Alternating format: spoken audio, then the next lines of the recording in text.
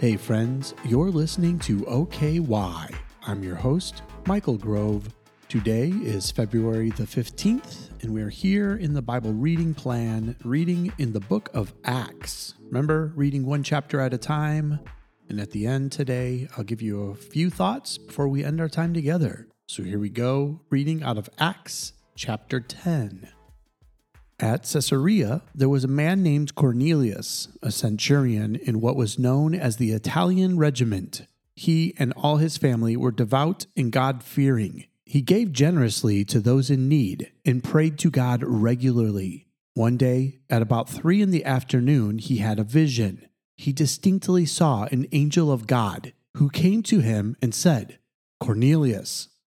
Cornelius stared at him in fear. "What is it, Lord?" he asked. The angel answered, "Your prayers and gifts to the poor have come up as a memorial offering before God. Now send men to Joppa to bring back a man named Simon, who is called Peter. He is staying with Simon the tanner, whose house is by the sea." When the angel who spoke to him had gone, Cornelius called 2 of his servants and a devout soldier who was one of his attendants. He told them everything that had happened and sent them to Joppa. About noon the following day, as they were on their journey and approaching the city, Peter went up on the roof to pray. He became hungry and wanted something to eat, and while the meal was being prepared, he fell into a trance. He saw heaven opened and something like a large sheet being let down to the earth by its 4 corners. It contained all kinds of 4-footed animals, as well as reptiles and birds. Then a voice told him, "Get up, Peter, kill and eat." "Surely not, Lord," Peter replied. "I have never eaten anything impure or unclean." The voice spoke to him a second time. "Do not call anything impure that God has made clean." This happened 3 times, and immediately the sheet was taken back to heaven. While Peter was wondering about the meaning of the vision, the men sent by Cornelius found out where Simon's house was and stopped at the gate. They called out, asking if Simon, who was known as Peter, was staying there. While Peter was still thinking about the vision, the Spirit said to him, "Simon, 3 men are looking for you. So get up and go downstairs.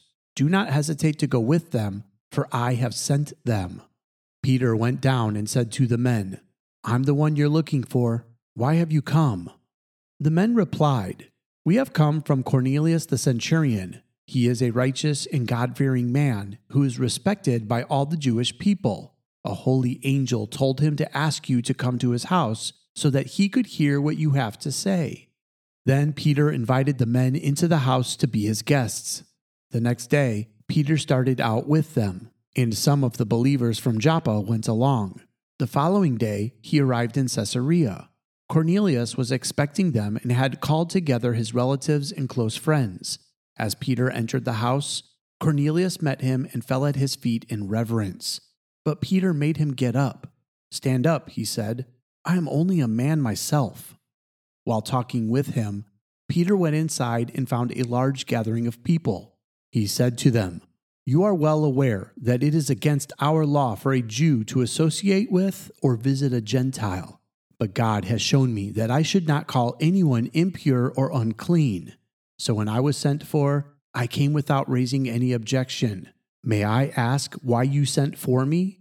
Cornelius answered, 3 days ago, I was in my house praying at this hour, at 3 p.m. Suddenly, a man in shining clothes stood before me and said, "Cornelius, God has heard your prayer and remembered your gifts to the poor. Send to Joppa for Simon, who is called Peter. He is a guest in the home of Simon the tanner, who lives by the sea. So I sent for you immediately, and it was good of you to come. Now we are all here in the presence of God to listen to everything the Lord has commanded you to tell us." Then Peter began to speak. "I now realize how true it is that God does not show favoritism, but accepts from every nation the one who fears him and does what is right. You know the message God sent to the people of Israel, announcing the good news of peace through Jesus Christ, who is Lord of all. You know what has happened throughout the province of Judea, beginning in Galilee after the baptism that John preached, how God anointed Jesus of Nazareth with the Holy Spirit and power, and how he went around doing good and healing all who were under the power of the devil, because God was with him. We are witnesses of everything he did in the country of the Jews and in Jerusalem. They killed him by hanging him on a cross, but God raised him from the dead on the third day and caused him to be seen. He was not seen by all the people, but by witnesses whom God had already chosen, by us who ate and drank with him after he rose from the dead. He commanded us to preach to the people and to testify that he is the one whom God appointed as judge of the living and the dead. All the prophets testify about him, that everyone who believes in him receives forgiveness of sins through his name. While Peter was still speaking these words, the Holy Spirit came on all who heard the message. The circumcised believers who had come with Peter were astonished that the gift of the Holy Spirit had been poured out even on Gentiles, for they heard them speaking in tongues and praising God. Then Peter said, "Surely no one can stand in the way of their being baptized with water.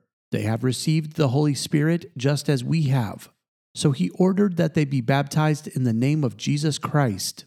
Then they asked Peter to stay with them for a few days. This concludes the reading of Acts chapter 10. Let me share a few thoughts before we end our time together. Okay, so I just want to draw a couple of quick conclusions and tie some things together for you that you might not easily see at first glance at reading chapter 10. First of all, we have this man Cornelius, a centurion in what is known as the Italian regiment.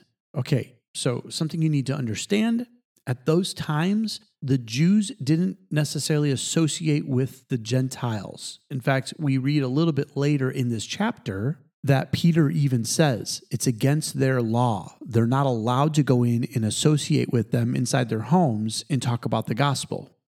So you have to stop and ask, how is it that Cornelius has become a God-fearing person who gives to those in need and prays to God regularly? Okay, well, think about what I just said. He has a time of prayer, so he prays to God regularly. He gives to those in need. What does that sound like? You remember earlier in the book of Acts? What was the description of the early church? Well, they gave of themselves, including selling their own property, and they prayed. They had a regular time of prayer where they went to the temple. But how could it be possible that Cornelius would understand the way the Jews in Jerusalem had lived? Well, for that, we have to go back to Acts chapter 8. There, we read about Philip baptizing an Ethiopian. And as soon as he came out of the water, do you remember what happened? He was instantly taken by the Spirit away from the Ethiopian eunuch. Now listen to verse 40 of chapter 8.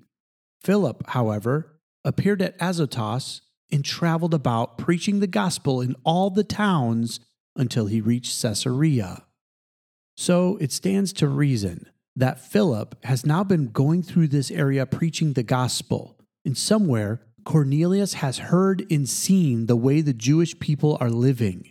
And so he himself is inspired by this and decides to take on the same customs and to pray to God and to give sacrificially of himself.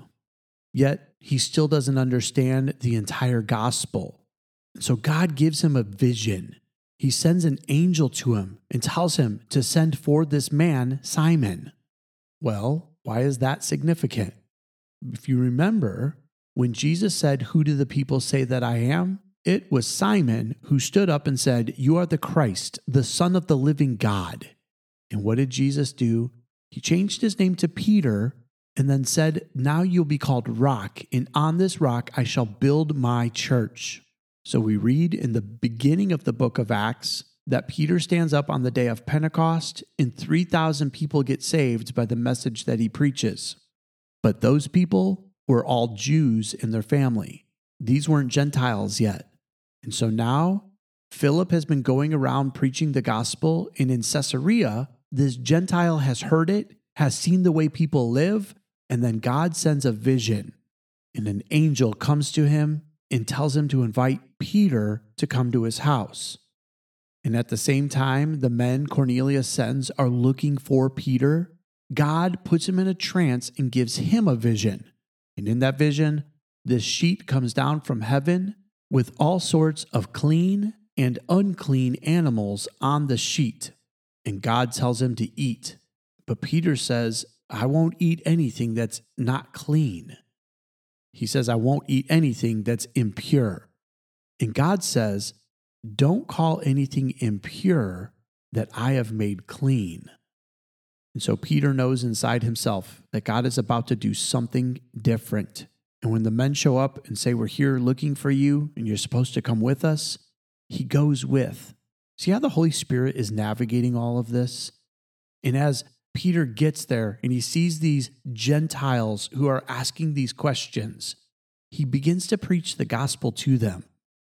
And while Peter is still talking, the Holy Spirit came on all of them, and they began to speak in other languages.